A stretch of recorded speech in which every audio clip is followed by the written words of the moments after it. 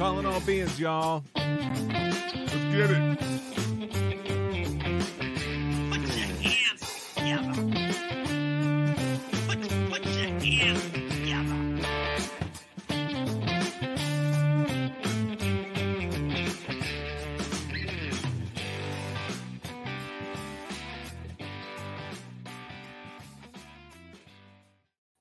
Yeah! Welcome back to Calling All Beings. It's been a minute, so you know I'm all kinds of excited, and it has nothing to do with Vinnie Adams Red Wine at all. I'm your host, DJ, here with the all-star cast, and we got something a little bit special for you, almost as special as Kevin's shoulders. But before we get to that, we're going to talk about the money man, the crown prince of unpacking, unloading, on-ramping, unramping. What's the other one, Nathan? Distilling, right? All that stuff. What ontology? Party people, put your hands together for my co-conspirator in this joint that made this stuff look like a damn pro. Money, Nathan. What's up? Man, thank you. Good to be here, guys. How y'all doing? Happy Monday. Doing great. Happy Monday, baby. Couldn't be a whole lot better. After that, let's talk about the man who is trying to look like the dude from Star Wars, man, who's, he's got the headset, got the headlights going on, some LED double Gs on the front of that. He's got the shoulders like Molders. And you know what? He came up with some some amazing artwork for Kate Casey. Party people, put those hands together for Flarius Kevin. Woohoo! I'm sexy, yeah. What's up, Kevin? Kevin. This lady right here, I'm sorry that you can't see her hair, because this lock of auburnness is something to behold. Use your imagination. That's all I can say until she decides to give up her top secret job and come clean on all this. Put your hands together for our researcher on the show, Deb, at a study of UAPs. Hi. And they may be treads one day. Yeah! the host of Deb's Data Dojo. Give it up. And, oh, man. She was prevented from talking about UAPs and having to go to a wedding for 24 hours. And it's almost like, a band of brothers. She survived the Battle of Bastogne in a manner and returned to be able to talk about UAPs. So, hey, what's going? And look what's up, man. Steph is what's our homegirl that's in the chat right now? Allison. I got messed up. Hacha Pachama. Pachamama. Hi. I don't even know if I can say that, but now, so we were blessed based on Kevin and Deb's introduction to get this young lady to join us. Her name is at UAP Experiencers. And when I spoke with her on the phone, I could see why they wanted to get this girl up in the joint. So our guest co-host tonight, somebody we're taking a hard look at. Party people, put those hands together for Stephanie at UAP Experiencers. Give up some. Get that Cheeto dust Steph. off your hands. Welcome, Steph. Thank you, DJ. Thank you for that welcome. I couldn't think of a better way to start my Monday, so start my week. This is awesome. Nor so could thank we. you. We are every bit as excited as you are, I assure you. And coming up, Money Man, Kate Casey, man, I told you guys about her, and now, it's game time, man. Are we ready? I'm definitely ready, man. All right. Well, she's ready. here. Oh, yeah! All right, so, okay, guys. All right, this is what I'm talking about right here. This young lady right here, okay, Chester, PA's own, okay, the queen of docu-series, of true crime murder, of reality television. She's a mom, and she's a straight up G when it comes to being on podcasts. You've got to check her out. She's the host of Reality Life with Kate Casey. Party people, put those hands together for Kate Casey! Oh my God. Wow. Yeah! I'm into it. Okay. Man, heart Welcome. bubble emojis all over the joint, man. Hi. Welcome to the show. Good to see you. Yeah. Welcome back, Kate. Oh man, I should have looked at the date of last time you were on the MMA show when you basically took pity on me and came on that show and made basically the best show I've ever done. Wasn't, no big deal, but yeah, best show I've ever done. Oh, that's sweet. I'm Yes, glad. ma'am. I'm glad to be here. I'm a little nervous because I don't know if I'm going to agree with everybody, but I'm happy to be here. We don't agree with everybody either, so it's all No. good. Okay, good. In good Yeah. company. In good company. 100% okay. Yeah, this is Not a here to se- push anything on you. Yeah. This is a very, very welcoming atmosphere. It's all about the guests feeling loved and appreciated when they leave, and what information we get in between when they arrived and when they left is it's cool, but it's not the biggest thing. But having a good time and sharing some ideas and learning together and enjoying it is the main goal of Calling All Beings. So real quickly, Kate, since last time you saw me, I had heard about current Commander David Fravor on Joe Rogan telling about his experience chasing that UFO with his FA-18 along with Lieutenant Commander Alex Dietrich. And I talked about it on a subsequent episode to the one that you were on with my co-host. Mm-hmm. And then one day I said to them, you know what? I'm not really interested in talking about the UFC anymore and furthering their brand. I really want to start talking about UFOs. And that makes you care more about it. yes. Yeah. Well, yes. And also I didn't like the direction that the UFC was going in terms of how that they were taking care of and treating the fighters. It wasn't consistent with my values, having kind of grown in the sport for a while, practiced it a bit, went to shows, covered shows, interviewed fighters, and then podcasted, et cetera, for a little over a decade. In any case, I started a UFO show and got a really cool guest from Scotland to come on named Andy, who's very popular. And Nathan, that you see at the bottom of your screen there, called in. And when I heard Nathan, the sort of the fireworks went off, the heart bubble emojis, and I asked him to speak with me after the show. And after doing a couple shows together, he created what you see, this professional joint that you see that's not a podcast, but rather like a live YouTube. And, with all this imaging, he did all that. So Awesome. yeah. Since this audience doesn't know about you, can you just tell us, I know about you, but could you please just tell the UFO audience a little bit about who KKC is?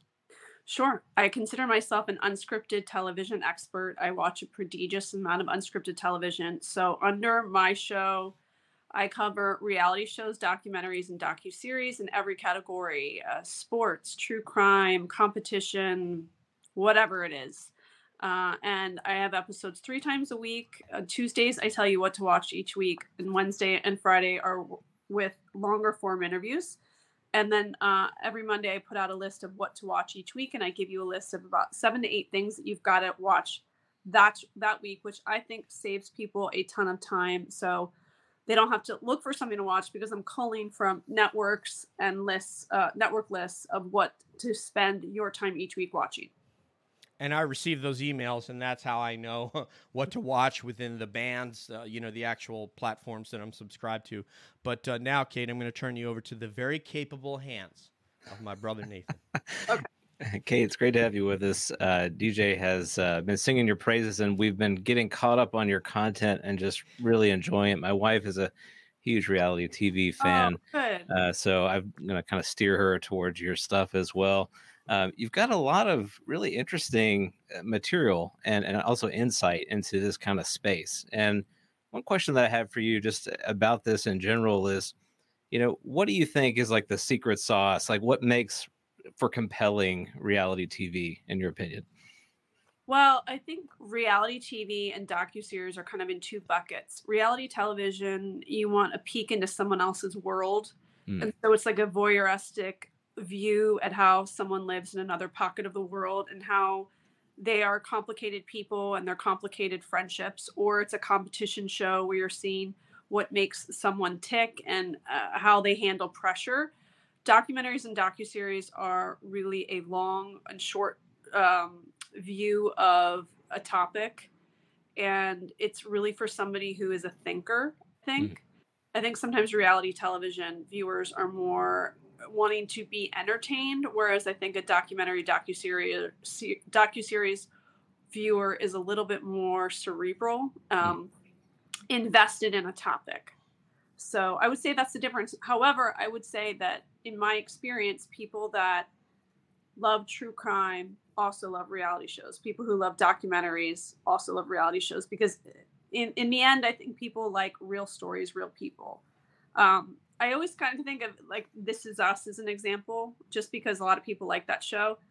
The burden of somebody who loves that show is that those characters eventually die off, like the show ends. And if you're really sucked into a story, you want to know how life goes on. And that's the nice thing about watching a reality show or a documentary, is that if you get tied into that story and who that person is and how they tick, the great thing about unscripted is you can continue to follow someone's story well after. And I think on my show, I've showcased that by checking in quite often with a lot of people that have been off the air for a long time, and hearing how their life continued to change after they opened up their lives to cameras, I think continues to be a really interesting thing. I kind of think of myself as like a cultural anthropologist. Ooh, okay. There you go. I like that, like an ethnographer. And do you think that the like with the sort of advent of podcasting and live streaming on YouTube, like is the genre kind of changing along with those platforms now? I mean, it sounds like it is based on what you just said there. For sure. And I think that networks are far more interested in documentaries now. I mean, their numbers are going up, and you can see it also in streaming platforms that a short series or a documentary will get a ton of downloads or views. Whereas the burden is on like a cable network. If you have a reality show, I mean, just to get to have the patience to watch once a week and wait is waning. And then if you do have a reality show, they tend to let you binge them all in one sitting. And so that's kind of similar to a docuseries, right? Because in most cases you can watch that docuseries on a platform back to back to back if you want. With the exception of some cable networks that have done docuseries. But I think that when, I think people obsess about stuff. I know I do. And so if I begin watching something, I'm on, my device, Googling things, information. And I think that if you make it binge worthy, people tend to be more invested and go the long distance versus something on cable where you're just like, oh, I forgot about it because there are other things going on in my life. Right. When you, I think it was, I don't know if it was last season or season before, I remember listening to your podcast and hearing you speak about the Real Housewives of Orange County, something that's very close to you because you live there. And the words that came out of your mouth were actualized by Bravo. You're basically like, look, I live here. I don't know, these aren't the women that I know or that I see around or hang around. And I really think this show needs a reboot. Do you think that the result of that was what happened? Well, no, because I think they didn't really reboot Orange County. They're rebooting New York. So what they're doing in New York is they're going to do a legacy show with women that have been on the show and then create a whole new show. That is really more of what I've been telling them to do. Orange County, they just added like one or two new people. That's a partial reboot. Well, Real Housewives is really kind of like Menudo, right? Where it's just like they swap people in and out, and they're all expendable, even though the people on the shows don't realize that. But in the end, it's not sustainable if it's not great storytelling. So I think that the shows that have more cast changes do better. And I think some of those franchises keep people far too long. I mean, it's like if you go to a dinner party with the same people all the time, you get bored, right? You want to like meet new people, get a new job, right? Like no one wants to stay in the same job for 40 years anymore because it's boring. So I think that that's reflective in the way that these networks choose shows and how they're operating in a new modern way in 2022 and beyond, because it takes a lot to keep people interested. And I don't know if the strategy which they've had for a show like Real Housewives or The Bachelor really work anymore. It's not really that modern. Yeah, and I was going to ask the Elizabeth Vargas story about the restaurant, but I'm going to save that for later because I got to get my amazing co-host in here, so I'm going to hand you over to our humorist up at the top of your screen, Mr. Kevin, Hilarious Kevin. Now that's you. Hi. Well, it's nice to meet you. My name's Kevin. I actually had an idea I wanted to pitch to you, but I'm going to do that later on. Oh, So cool. for now, Show idea. Yeah. yeah, for now, I actually just had some questions. Because one of the things I did when I learned that we were going to have you on, I started watching some of the reality shows. I noticed my wife tunes into New Jersey, you know. Yeah. So but one of the things I noticed really fast as a psych major, I was diagnosing a lot of people like Armchair psychology. right? I mean, like narcissistic personality disorders. I'm seeing histrionic. Borderline histrionic, yes. Is that Mhm. is this something that evolves as you're an actor, or is it maybe kind of a requirement to being in front of a camera? Do you have to I think kind it of? depends on the show, but Is it? I think that all producers of Real Housewives would say that there's an element of narcissism in each person they cast, Okay. because normal people would not go, I'm totally okay with exposing my home, my spouse, my children. They live in perpetuity, Right. right? On TV. Like, your kid is in the 5th grade for the rest of their life. People are going to reflect on the bratty behavior they had in the 5th grade. A normal person would go, okay, in the long term, this is probably not great for my family, so I'm going to say no. But there has to be an element of narcissism for someone to go, yeah, I'm okay with that because I will be, the star of my own show. Also, it's kind of an interesting element because you sometimes have someone who, and this is not just for Real Housewives, I say this for The Bachelor and other shows too. They have this sudden success and they're sort of stuck in the age that they became successful. And I also think that the brain chemistry changes once they become famous. And what I often hear from people, especially those that were on shows a long time ago, is like, you're famous, but you're not successful, right? Because people know who you are.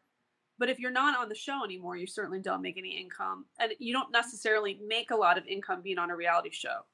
So if you're on The Bachelor, you're on one season, maybe you go to Bachelor in Paradise, but it's hard to sustain that. You can be an Instagram influencer, but the money that you get from, the show doesn't last that long. So I think it changes someone's brain chemistry. I think it's a really dangerous choice to make to do it. But there have been some people that have been very successful doing so. And I think it's because they go in with a game plan. They think to themselves, if this doesn't work out, what is my backup plan? And also, how will I use this to my advantage? So you have somebody from Real Housewives of New York named Bethany Frankel, who ended up selling a hugely successful alcohol business, and it's launched other businesses because of it. But mostly it's a lot of people that may have just been, like in Housewives, like a stay-at-home mom. Maybe they have never had a job. And so suddenly they have income and they're emboldened by this, having their own income and having a little bit of independence, and then it's gone because they're, replaced by somebody. And I think it's a real head trip for people. Yeah, That must be a huge letdown also if you're Oh yeah. let out, I guess fired. Is that how it works? And Oh yeah, I because figured it's you may end up. the same person who thought I'm so interesting and important that I should be on a television show is suddenly told you're not that interesting or exciting to be on a Yeah. television show. So some of them will say to me in interviews, and one in particular, a housewife told me, my new addiction became my addiction to fame. And so I thought my entire life was over when I was no longer on the show. Jill And a lot of Zarin. them, if they go off on the shows, they'll unfollow a lot of people on social media. They want to completely separate themselves from that life because it's too painful to see others celebrating being a television personality. Yeah, I yelled out Jill Zarin, but that was probably inappropriate. No, it wasn't Jill Zarin. Okay.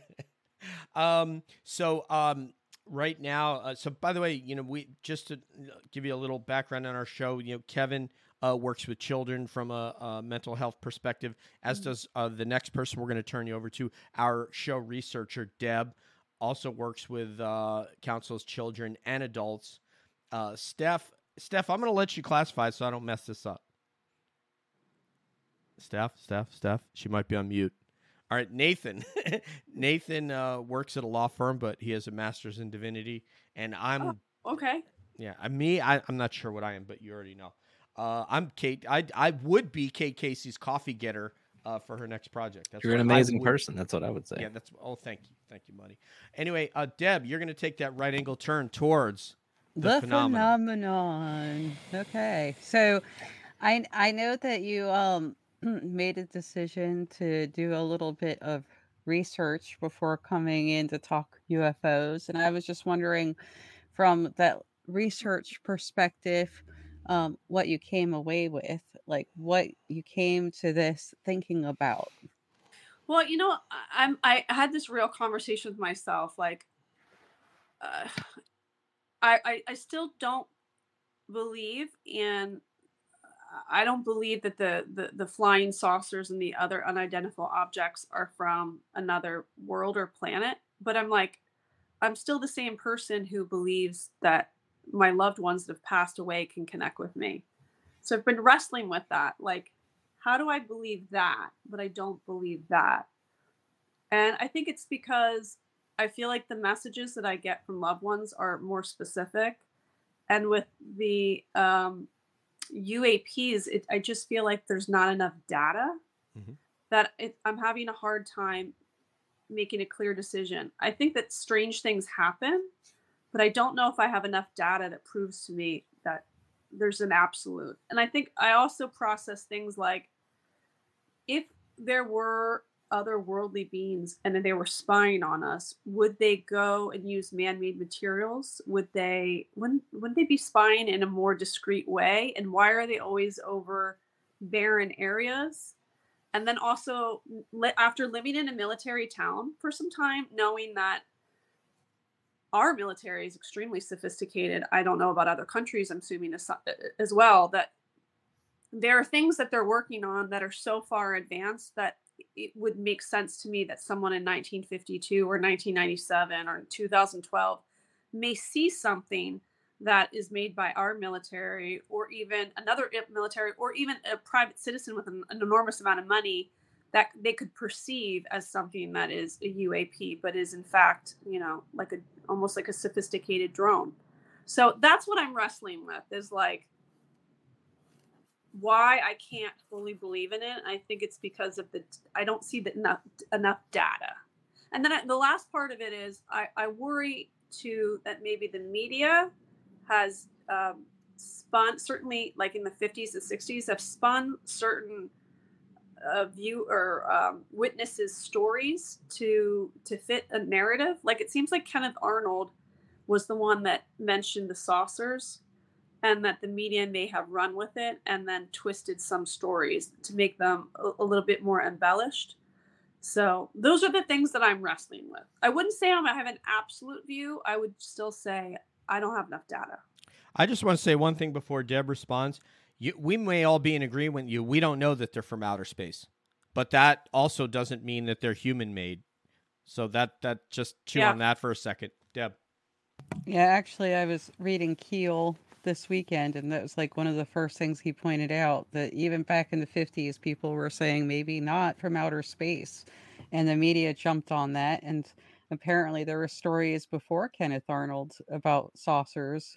So there's a whole bunch that we question, but I guess I wanted to just let you know that despite having personal experiences with this, I too kind of started doing my research from that point of view.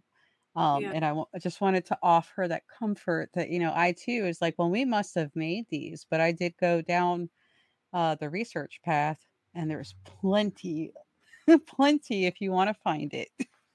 And another thing that I'm wrestling with is, like, I absolutely believe that Amelia Earhart crashed her plane and that she was likely died in a Japanese internment camp. And I believe the government covered that up. So if I believe that, why can't I believe that the government would cover other things up? Well, I'll just jump in there and say one of the things is that from an aviation perspective, which is what my background is when you see something flying, there are certain certain standards that need to be met. You have to have a wing surface that creates lift. All of the craft that we fly have to interact with the air in some way in order to propulse, create lift. We have to have ailerons, rudders, elevators, all these sorts of control surfaces. And when you see something, and when these aviators are seeing something like the Navy guys, that's a craft, but it doesn't have any of that. And there's no heat signature. So anything that offers propulsion that we know of has a thermodynamic signature. Even a battery in a drone will get hot, just like a battery in your laptop or your flashlight or anything. And when you're seeing something that has no signature, it has no wings, and it just moves at right angles like that, we don't have anything we don't know how to do that as of yet. And the former director of the Pentagon program, Lou Elizondo, says that. He says, I know basically what we have, and we don't have anything that does that. So that's I'll just leave you with that, but I want to pass you over. I think that that's the disadvantage of someone who doesn't have aviation experience, is that I wouldn't understand those nuances. Now, my babysitter's husband today showed me this video over Israel. Oh, yeah. And he said, this is the clear example of it. And even in that case, I thought, well, that looks like two modes of transportation that hit each other, causing an explosion. But did you see that and think, that's moving too fast in a strange angle that I can't understand what vehicle would do that? That's the point. Is because I know how drones operate and how they fly. I know how rotary wing aircraft like helicopter, how they operate and how they fly. And of course, fixed wing aircraft. And these don't fit those categories. And those are the ones that when we hear those accounts from credible sources that blow our minds. But I don't want to hog up all this, so I want to turn you over to. So if this were a 1% motorcycle gang here, that person at the bottom of the screen wearing the Prospect vest that only has the bottom rocker, she's waiting for that top rocker, is the lovely Miss Stephanie. I came prepared. Thank you. And, I agree with you, Kate. Also, I think a healthy mind would speculate. And even having been an experiencer myself, I question what I had seen because it's so out of this world. It really, truly does make you question yourself. So I agree with you, especially if you haven't seen anything, or if you have a family member maybe down the line that might come forward after hearing about you on this conversation with us. They might start coming out of the woodwork. Well, that's what my babysitter's husband said. Renee, he said, I just feel like you have to experience it to really, because he said that he has experienced it. And the other thing I was going to say about Phenomenon is that I think they make a mistake. It sounded like Robert Stack was the narrator. Am I wrong? No, he wasn't. He wasn't alive when they made this. This was in 2020. It almost sounds like him. And for that, I thought, well, that makes it harder for a skeptic because it sounds like an episode of Unsolved Mysteries. Yeah. I love that. You know what I mean? I was like, I think they should have had like Colin Powell or somebody, narrating. Then he'd be like, all right. His hourly rate. Come on, Kate. Who's going to afford Colin Powell, man? We 4-star general pay. I'm just kidding. I think they needed to have a better narrator. And also some of the stories, like, I think they had too much filler where I was like the teacher from Australia, and they showed the students, and they just look like, simple-minded people in like rural Australia.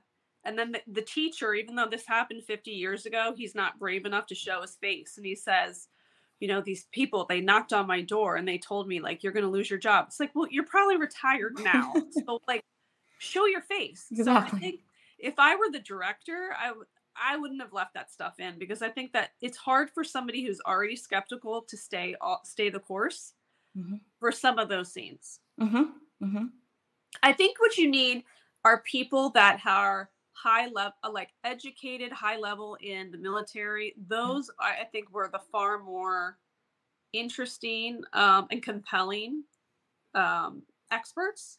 Right. But I thought, like, in 1950, this like housewife and her husband were like on their farm in Oklahoma. I'm like, yeah, if I'm a member of a foreign military with some advanced technology, I'm going to go to the farm in Oklahoma. I'm not going to fly over like Dodger Stadium because you want to be on the GL a little bit. Like, yeah, of course. There actually was a very prolific incident in LA, by the way. But well, I don't want to take up Stephanie's time. Did you have anything else you're ready to pass to Nathan? Yeah, well, and it is more validating also when it comes from that credible source where you go, okay, you have the military, they have FLIR equipment, they have night vision, they have all of the cameras that can actually capture something.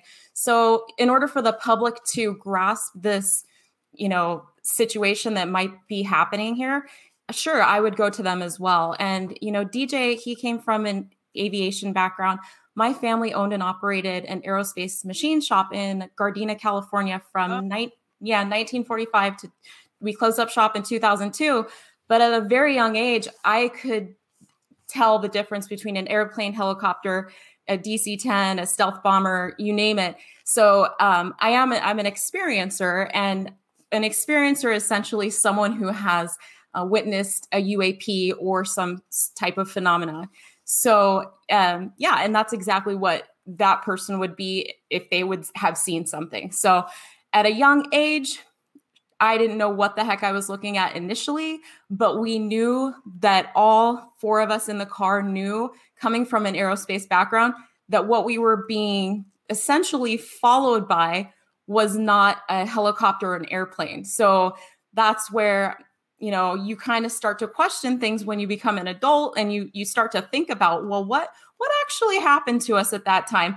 All of these events are starting to add up, and other people are beginning to accept this in some sense, and and so you really start to want to talk about it as you get older. You're going, I have nothing to lose. Like, show my face. I could care less. Let's figure out what this is that's penetrating our airspace, because it could be a potential threat. And, we don't know what it is. So we're trying to figure it out all together. And then on top of it, let's tell some stories from some experiencers. So that's pretty much what I do. I have experiencers come forth to me. They, describe the whole 5 observables, and they, I go through a process to try and figure out, what is, something that I believe should be shared. I don't know if they've been, on any type of thing that would alter their mind, if you will. So, because there's a lot of that also. So, but there's also a lot of credible civilian accounts that have come forth, and it's just extremely fascinating. So I'm not here to push anything on you. I don't want to try to make you, the other thing, but the other thing I wonder is that if they were from another world, and they've come to view us, I mean, history has shown us that the more advanced civilization takes over the other, right? Well, so if they have advanced technologies to come and to use something like a UFO or UAP, wouldn't they ultimately come to dominate us? And if so, why haven't they done so yet? From a human perspective. So when you look at it like a human, but if we're talking about a non-human intelligence, then we can't know what they would do. Just like I don't know what you're going to do tonight when you get off air. I certainly don't know what another intelligence's intention is or their goal is. Yeah. But they could be observing us. I mean, that's what I believe, that they're observing us. They're curious about us, and what are their intentions? Not too sure. I've heard of radiation coming from the craft. I don't know necessarily if that would be some form of a weapon, or that could be their way of beaming back up to wherever they came from. That might not be an intentional thing that they're doing. So that's something to be understood. That's for sure. Yeah. Let me pass over to Money Nathan. Yeah, I think everything that you've talked about is, it should be applauded, quite frankly. And I think we need to throw every question that we can at whatever this happens to be, because at the end of the day, it's either going to stick or it's not, right? That we're going to answer those questions or we're not. I found it interesting. You did talk a little bit about, you've got more experience with kind of the paranormal sort of side of things. And I don't know if one, if you'd be comfortable talking about that, but two, do you also have any friends who've had experiences that might kind of be more in the paranormal camp, or Yeah, I think that's another great point to make, is that I've had far more friends that have experienced a paranormal or an experience with a medium where they got a message from a loved one that passed. And that's probably why I believe more in that. I Yeah. have never, I mean, I have a very large friend group that are in the military, many that are pilots, and none of them have had one of those experiences. So I think that that's part of the reason I'm so on the other side. Perhaps it would be different if I had friends that shared their story. I just want to say, just jump in real quick. I have 4,000 hours of military flying, and I have 0 experiences of seeing UFO. However, I did have one when I was 14 during the Hudson Valley craze, of which there's been the Hudson Valley sightings. There's probably been 3 or 4 books written about that. Wow. None in the military, though. However, I did head out to Albuquerque to Kirtland Air Force Base. I met up with one of my colleagues who's also retired like myself. He works with satellites now, and I said, dude, I know you can't tell me what you see now or what you know now, because you won't and you can't. But did you ever see anything while flying? And he said, yes. He saw, like what you saw in that Tel Aviv, he saw a craft come down in the middle of their windscreen and then make a right angle turn and zoom off. And he and the pilot were just like, WTF, kind of. I reaction. wish that more older pilots, came forward, because it does seem like that there is a theme where people are terrified that if they come forward, they're going to be seen as unwell, right? Right. Mhm. Yes. Either unwell or a liar. So Mhm. I think if more came forward, I mean, if you only have a handful, you could certainly make that assessment, and people would jump on that assessment. But if there are a collective group and more come forward, it's harder to dismiss a large group of people that seem to have a similar experience. Well, Nathan, the National Press Club. Yeah, well, so yeah, I mean, there is quite a bit of historical evidence, and Deb would literally be able to bury you in a mountain of it. She's done a lot of research in sort of different FOIA libraries, sort of different branches of the military.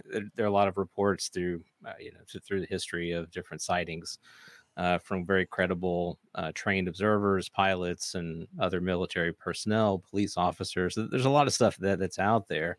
I think that where I would be interested from this topic really is kind of, again, coming back to the paranormal side of it. It really speaks to the nature of like what is our reality, like what is the limit of our knowledge, like what is beyond our current understanding of what we know to be true in our science. And it seems to be that there is kind of, as we would rationally accept, there is more that we don't know than we do know about the universe in which we live. And that mystery, I think, leaves a lot of open-ended questions. It means we should continue searching and trying to find those answers and throw everything we can at it from a scientific perspective. I'm of the opinion that consciousness plays a big part of in this, that consciousness actually connects not only the paranormal side of it, but also the UFO side of it, because everything occurs in perception. Everything occurs in our conscious perception of reality. And so there are folks that, for example, that are physicists, now are looking at it from a quantum mechanics standpoint and saying, look, there really is no sort of material reality. There's no physical kind of object. Everything is really there when it is observed. So that says something about the role of the observer in what we know to be real.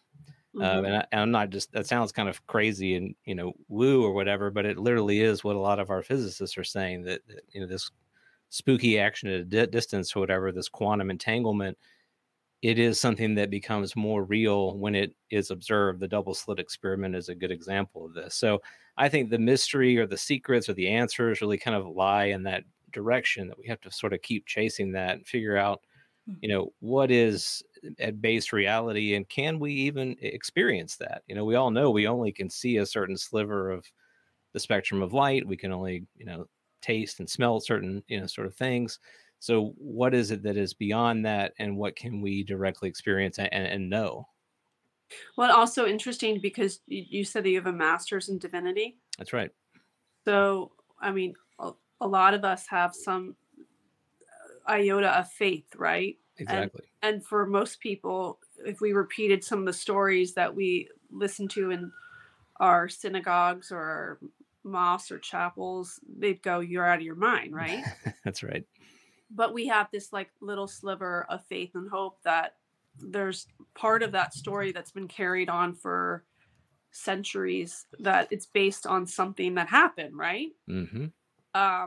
Which is why I'm like, and I also believe that those that have passed on from my life still are around me. So it's interesting that this is the last, like in this layer of it, I'm like, oh, I need to see some more proof. Right. Because in so many other aspects, I'm like, I'll go with that. It makes sense. I think it's just I think it's a good thing to challenge oneself with all the time. And like, Totally. how much do you really know about what is around you? And that may include, beings from other places, other outside of the earth. Certainly the earth is a very small part of the entire universe. So Right. it's just, it's an interesting, and it's a good question to ask. Yeah, well, just before I turn it over to another panelist here, so being a reality TV fan and just observing the world that we live in right now, where we can't agree on pretty much anything, Yeah. what do you think will help us as a society come to a place where we can look at evidence and information and kind of come to a similar conclusion? What kinds of, sort of specialists or authorities have to kind of stand up and say, hey, we all think it's X, and for the public to go, okay, yeah, like we believe you. I mean, to me, it would seem to have to come from a lot of different sort of voices of authority from both parties and from different, celebrities and artists and everybody. Yeah, I think it has to be a number of people from all different corners of the world. I think that's, it's like if you go to a dinner party and everybody there is telling you, oh my gosh, that's a great show. Like, I don't know why you even watched it. It's amazing. Or whatever it may be, like a sports team or something. There's something as humans that when there's a consensus from different groups of people from different places, we tend to be more inclined to listen to it or believe it. So I would say I agree with you wholeheartedly on that. Yeah. That's why we call him Money Nathan. But now we have to turn you over to our humorous, hilarious Kevin, also known as Kev. Yeah, look at him, baby. Hi. Hey, Casey, man. All right. Well, I got this pitch for you. So, I was thinking about putting together a reality TV show, but, I'm into UFOs. So I like kind of made this mashup of UFOs and reality TV, and I put a trailer together, and I wanted to show it to you. Would you be interested in watching it and maybe giving some feedback on it, Well, you should create a show called UFO Chasers. This is the executive producer I would want to work with right here, Kate Casey. Mm-hmm. Oh, yeah. That's what's up right there. Yeah, so that's why I want your, G, advice. Okay. Excellent. Well, here we go, Kevin. We're going to put it up. All right.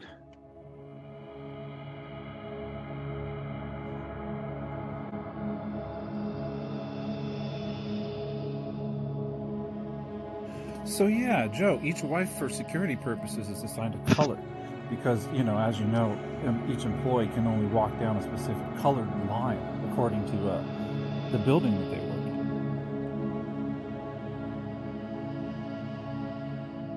in. So take the red wife, for example, Joe. Her husband may or may not work in shipping and receiving at the hybrid exchange facility.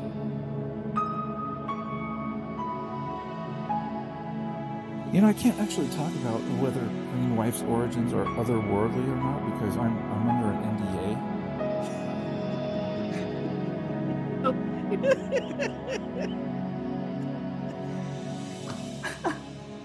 I can't actually talk about whether Green Wife's origins are otherworldly or not.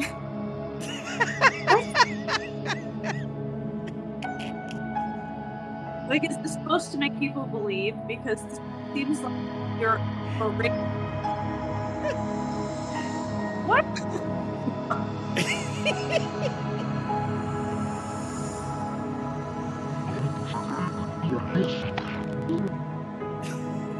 Oh my God, should I be worried about you?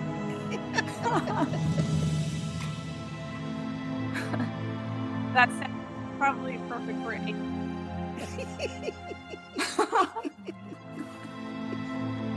And my husband, his dad took him to Area 51, not to Area 51.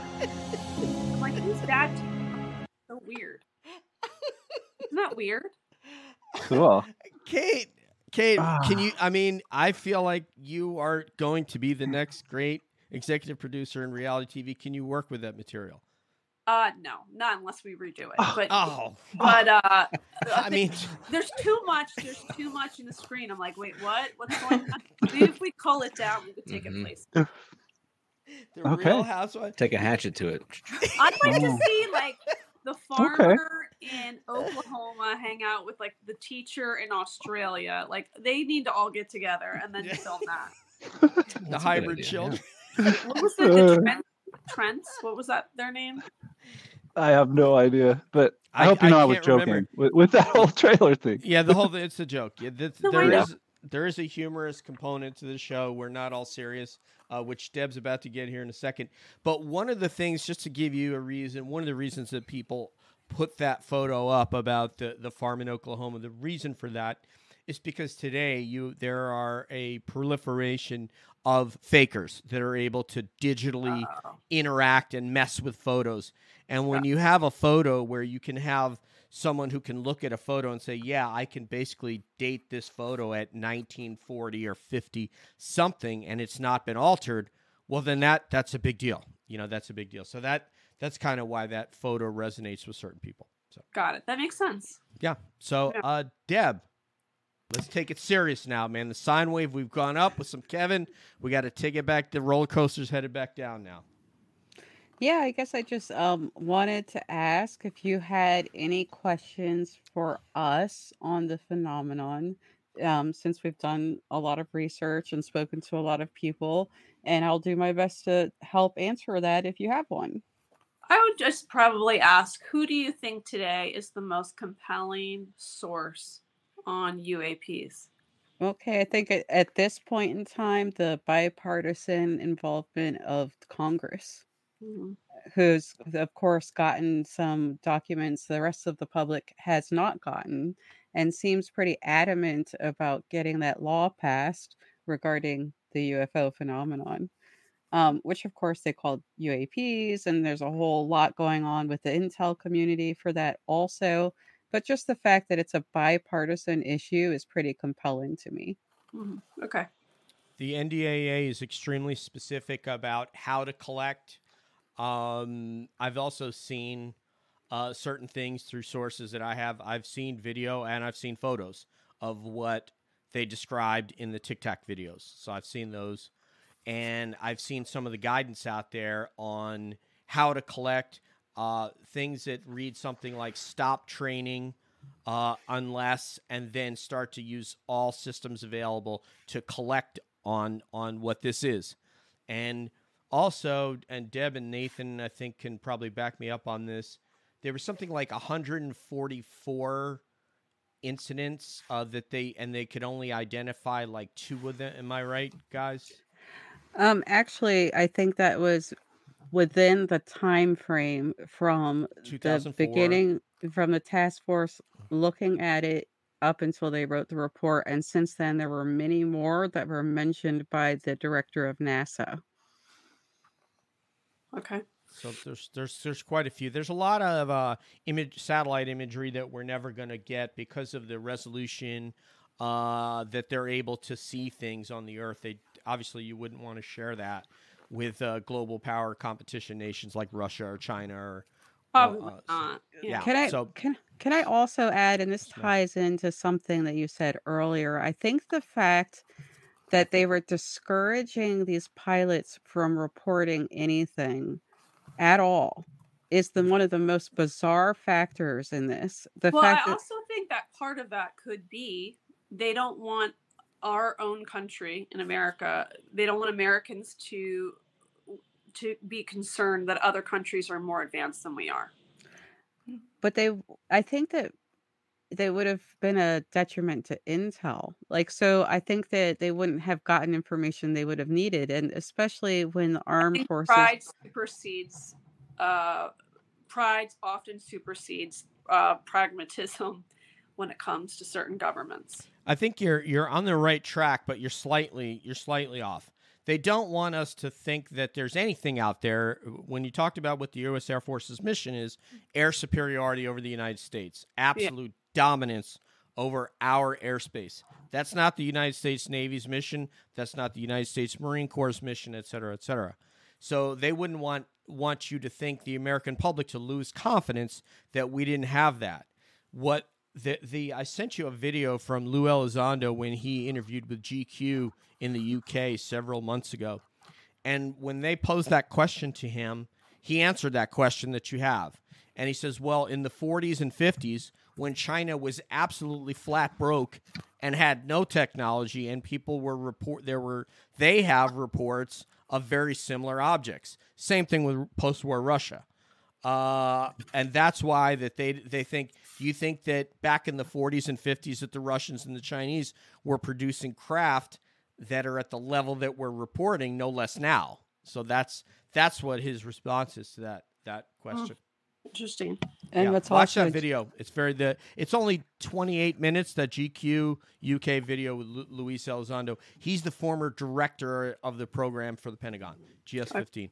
Yeah, I was just going to say also that this is something that gets reported all over the world and has for a very long time. So it's fascinating to me that we would ever tell our armed forces not to report something that could be a risk to us, especially over military sites. That was so bizarre to me. Well, your lifeline is, I don't want to be taken off the flying schedule. So for me personally, even though I believed in this, even when I was active duty and flying, I was not going to. Well, first of all, I didn't see anything to report, but I wasn't even going to engage with discussions with my fellow aviators about it, because I might go to the director of operations. Right. And DJ's like talking UFOs, man. Like, you might, you know what I mean? Yeah. Well, correct me if I'm wrong, DJ. In the 1,500 pages that were just disclosed, I heard that the shapes of the UAP were redacted. So that kind of coincides with what you guys are talking about. And that's very sus, just saying. They don't want to show us the shapes? Yeah. They Why? don't want to talk about what the different shapes of the craft are. Yeah. So you can read into that what you want. I heard Luis Elizondo has another good take on that, but again, he's an intel guy and I'm not. So yeah. Yep. So, but Steph, you got it. Do you have anything else, Kate, you want to ask, or you want to let Steph ask you a question? Sure, she can ask me a question. Okay. Well, you mentioned that you have some friends that have, experienced the phenomenon, whether it be, I presume, a light being, a shadow figure, some sort of a ghost, or maybe they heard something. Now, have any of them come forth and said that they've ever witnessed a UAP? Because what I'm noticing within the community, no. Well, maybe ask them again, because a lot of people will hold back because of the stigma. I'm finding that there is a connection from people. I think this is a great question. I'm going to post this in my Facebook group for my show. I'm eager to hear what people say, because I feel like I've created a community where they would feel comfortable enough to say something to me. Oh, absolutely. I mean, I would feel comfortable asking you any question. So, I mean, that's awesome that you have that platform for people to come forth and, ask these kind of out there questions for a lot of people. But, for this community, it's pretty normal, if you will. But I am finding a connection from people that are coming to me that they've witnessed UAP, and then following, they've witnessed the phenomenon at like some sort of a ghost figure. And I was not even aware of that when I came into this. I'm just noticing a pattern. And it's a small handful, I would say, of people, but it's not every single one. But there's some sort of a connection from what I'm gathering. Interesting. Yeah, it is interesting. It's bizarre.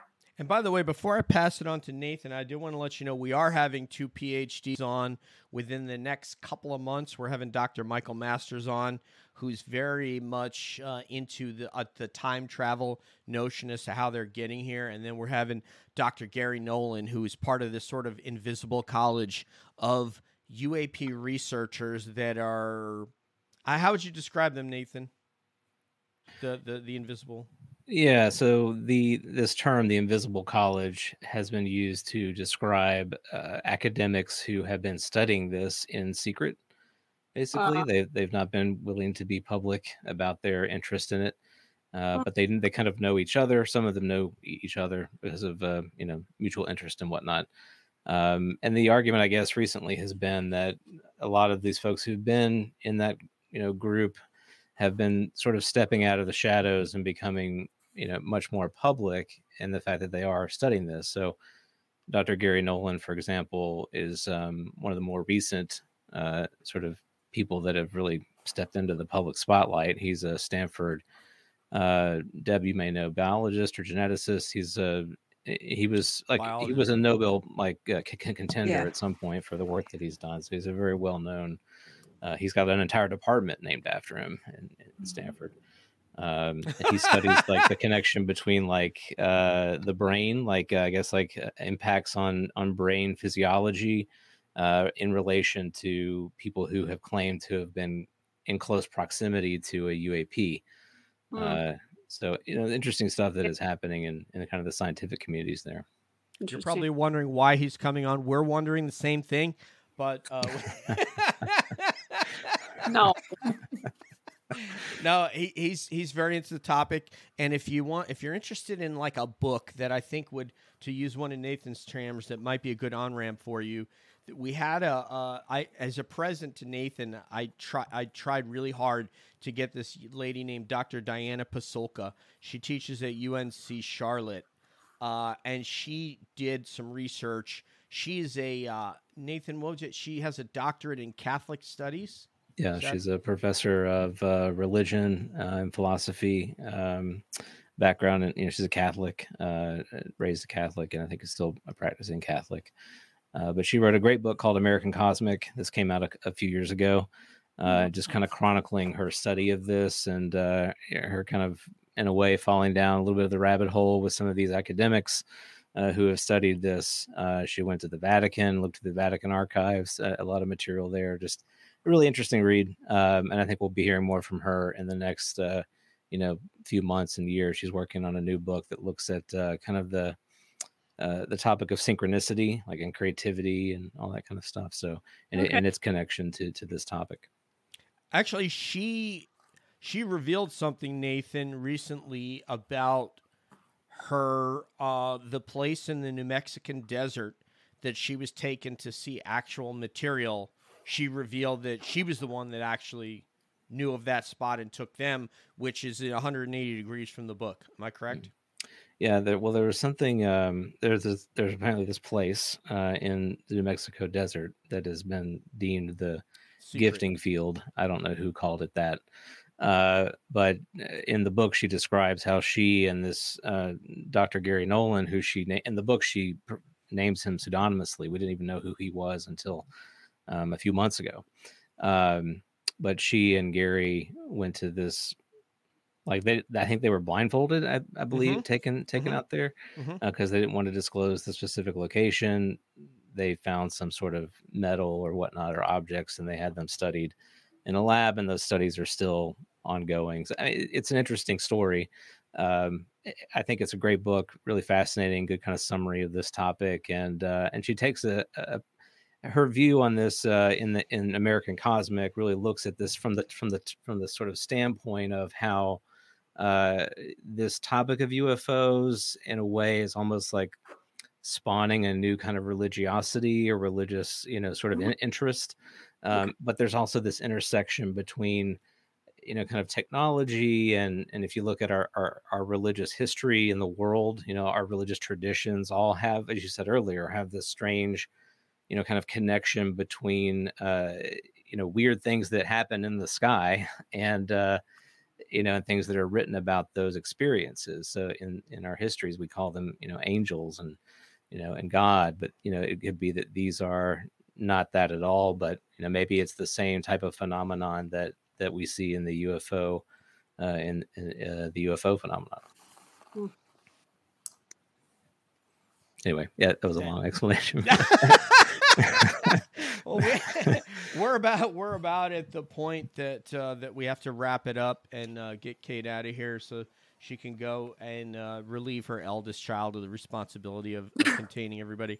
Right. I will say this as my last part, and then I'm going to hand it over to the other cabbies and yourself for any last comments, and also to talk about everything that you're doing, because I admire you, and obviously you know that I admire you enormously as an interviewer and an intellect in our space, meaning podcasting, and somebody that regardless of how many reality TV shows I don't watch anymore, I'm still going to be listening to you regardless. So. Oh, I hope so. Thank you. The Brian Boylan interview was, like you said, he is like he's gold. He's like having Kate Casey on. But what I was going to say, regarding consciousness that Nathan brought up, and when I listen to people like Nathan and others that are in this space, that if you pursue it any further, you'll get to know some of these names when they start talking about consciousness. Something that's a little bit of a mystery to us. Is it your spirit, like when you die, that a lot of us believe that when the body passes, that consciousness goes somewhere else, but it lives. It doesn't die with the body. When you talk about UAPs, like what they saw on the Princeton and the aircraft carrier, I don't know if anybody can help me with the name of that aircraft, the Nimitz case. Oh wait, the Nimitz? The Nimitz was... When I lived in Virginia Beach, my friend worked on the Nimitz. Nice. What's interesting is the Roosevelt, when they were training in Virginia Beach, there's a pilot named Ryan Graves that had a number of sightings. Basically, he said every day for over a year they were seeing different types of orbs. That's that one where they say, oh, it's rotating. Where you see that, where they're looking at something that looks like a saucer, and then it just does one of these numbers. And we don't have aircraft that could do that, without wings anyway. The gimbal video, thank you, Debs. But what I was going to tell you is, I also agree with Nathan and the others that consciousness is sort of this link that binds together the spiritual world that we would call ghosts. A lot of people believe out at Skinwalker Ranch, some of the entities out there, and UAP.